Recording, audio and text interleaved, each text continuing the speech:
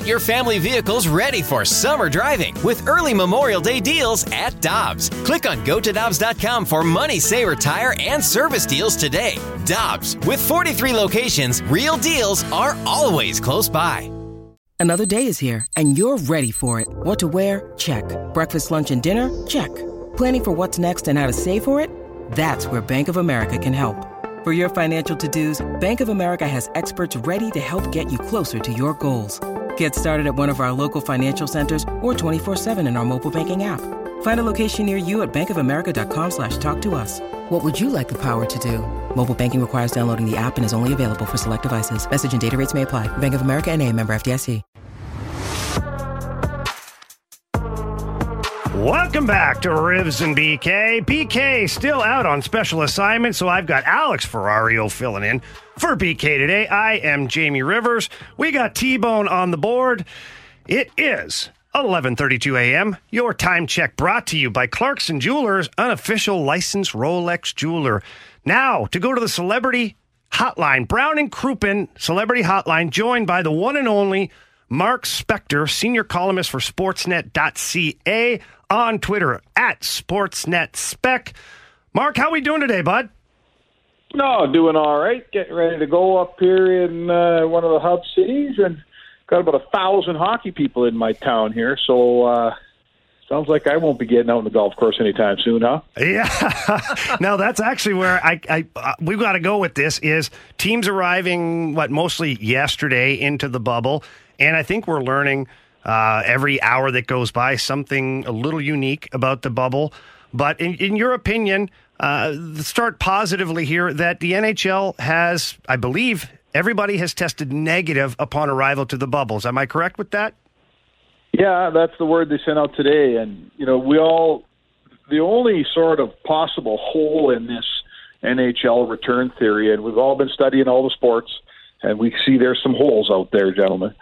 The hole in the NHL series was Phase 3, when all the teams gathered in their own cities, across North America, and they weren't in bubbles, right? They were going to practices, then they were all going home on their own recognizance, and we were hoping that, the teams in the States that are really suffering particularly, like an Arizona Coyotes or Tampa or Florida or Dallas, we're hoping that wouldn't be the phase that tripped up one of those teams, and we've got them here now in the bubble. Everybody was obviously responsible, and they got here safely. And I honestly think that now that everyone's inside this bubble here, I don't want to jinx anything, but the chances of COVID taking over this thing have gone down quite a bit since everybody's arrived healthy here. Well, and that's where I was going to go next with it, Mark. Just the confidence moving into this bubble now with teams there, getting over that essential hump that NHL is going to have with the training camp. How positive are you that we are going to see this thing through and see a Stanley Cup champion? Well, I think it's pretty good. I hope for the NHL and the fans of the NHL that we pull this thing off. It would be catastrophic to see it have to stop halfway like we might be looking at with baseball here. But, the only threats here are, some guy leaving the bubble and going out to a bar or something. That's an offense that could be met with expulsion from the playoffs. I just don't see it happening. More so, people who work in the hotels, right? They do go home at night, and then they come back and they get tested before they go to work here. The fact that the NHL was wise enough to, under some pressure, they were pressured. They wanted to go to at least one American market, guys. But the fact that they said, no, we're going up to Edmonton and Toronto, and the COVID numbers here in northern Alberta are really, really, small. So the chance, let's say we were in Dallas right now, the chance of that restaurant worker showing up and infecting people in Edmonton is a heck of a lot less here. So I like the chances. I think they've got them safely in a bubble, and I know that the screws are down in that bubble. Like, no one is getting out, and no one's coming in. Mark, I want to dive into some of the matchups a little bit because this is going to be obviously a unique tournament / playoffs that we're dealing with this year. And let's isolate the Western Conference. For you, obviously an Edmonton guy, the Oilers' big matchup against the Blackhawks. What's intriguing to you about some of the playoff series, the ones that are the play-in series, that, there's maybe some storylines here that could pop up, or maybe we might have a couple upsets, anything that jumps off the page at you? Well, it's kind of funny because my theory when picking, every time the playoffs start, my boss phones and says, hey, everyone's boss in our business, right? Hey, pick the 8 series. And I always say that you better pick at least 2 upsets in the first round, and most often there's 3 or 4. So does the qualifying round count as that now, gentlemen? Do we expect in 8 series in the qualifying round, should I be picking 2 upsets? I'm not sure. I can't see a 12th place Chicago Blackhawks team that gives up the most chances in the National Hockey League, who traded away Robin Lehner, and their other goalie, Corey Crawford, has barely practiced. I just cannot see that team beating the Edmonton Oilers. Maybe I'm wrong, but I can't see the 12th place Montreal Canadiens knocking off Pittsburgh. I just can't see it. So, maybe in the middle parts, like Winnipeg plays Calgary out here, and that's going to be a good series. Winnipeg's a way better team. I know folks in St. Louis see them a fair bit, but Winnipeg's a better. They played an unhealthy, beat-up lineup all year, and now they're real healthy, and they're really, really good. I would fear Winnipeg, whoever was playing them. So let's see. I'm kind of intrigued to see if we get our first-round upsets here in the qualifying round, and then in the next round, are we going to get more upsets? I don't know. This whole thing's new for all of us. Well, and that's where I was going to go with this one next, Mark, because when you look at the 4 teams that are just doing the round robin, now they have a little bit of an advantage because they're going to be playing essentially 4 games before their real, lives depend on staying in the bubble or not for a chance at the Stanley Cup. So of the 4 teams, being the Blues, Avalanche, Golden Knights, and Stars, who do you feel like is more likely to be upset in that first round? And please be careful with your answer. Tread lightly. Yeah, right. No, listen, you won't find a Canadian that looks at the St. Louis Blues and sees them as an easy mark here. Like obviously they won the Cup, and they were first place again, and they're a really, really, really good team. They may get upset, gentlemen, but that's probably the series that I will pick incorrectly. How about that? The team that I would say might be in the toughest spot might be a team like Dallas. I don't know. Is there an advantage? Now, correct me if I'm wrong. There's 4 teams that get the bye. Don't they just play 3 games? Don't they all play each other once? Yeah, they do. They get 1 exhibition game, and then they roll into the round robin. So, 3 round robin games. Okay, so they'll get their 3 round robins, and everyone gets an exhibition.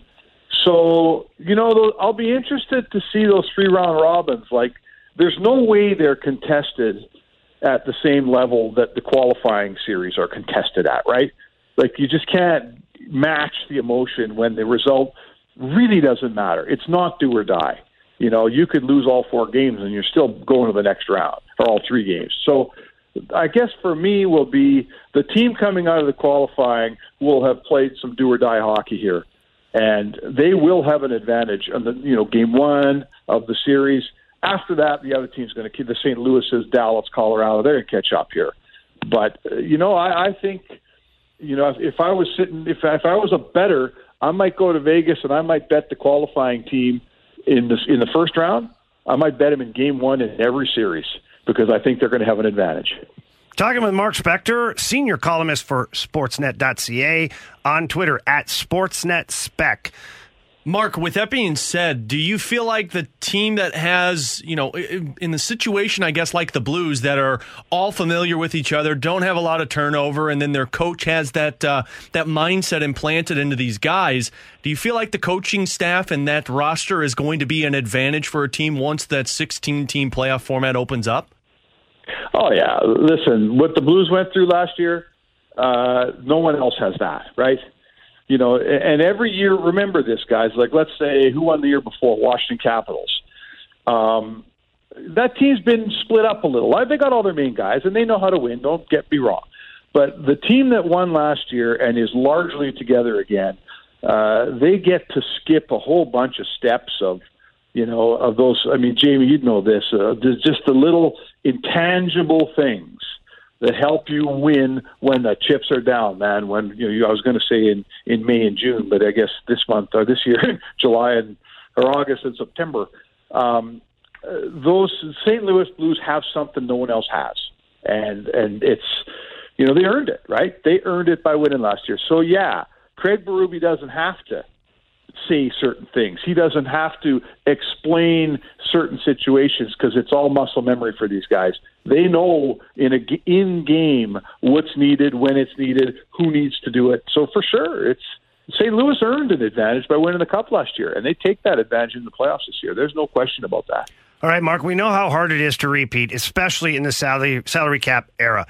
Now, the Blues have a good chance at that, and obviously here in St. Louis, we're pulling for them. The question I have for you, and it kind of struck a chord with me over the weekend, is if the St. Louis Blues are able to repeat, will it be based upon the excellent play of their veteran guys that have continued to bring it night in and night out, or will it be because some young guys have stepped up and added to their game and really brought it to a new level to push the Blues through?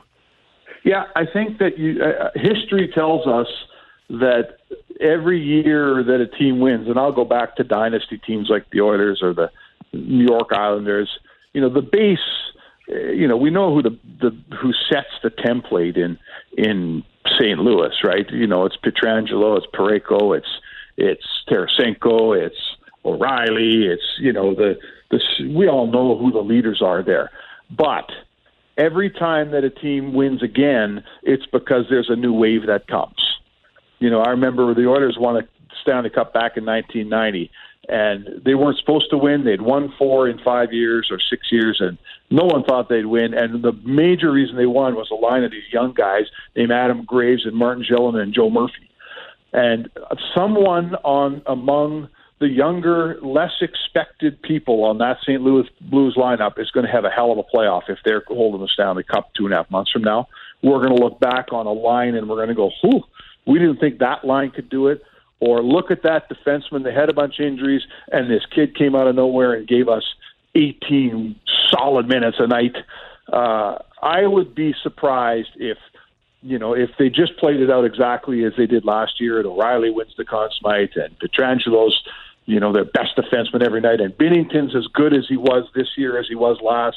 Something's got to be different, right? The book never seems to read the same way one spring after the next, does it? No, exactly. It's always a different story every time. So, Mark, I can't thank you enough for joining us here on Monday morning talking about our Edmonton bubble and the Western Conference.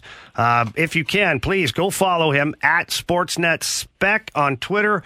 Mark, thanks a lot for joining us today, man. All right, boys. Thanks for having me. Thanks, Mark.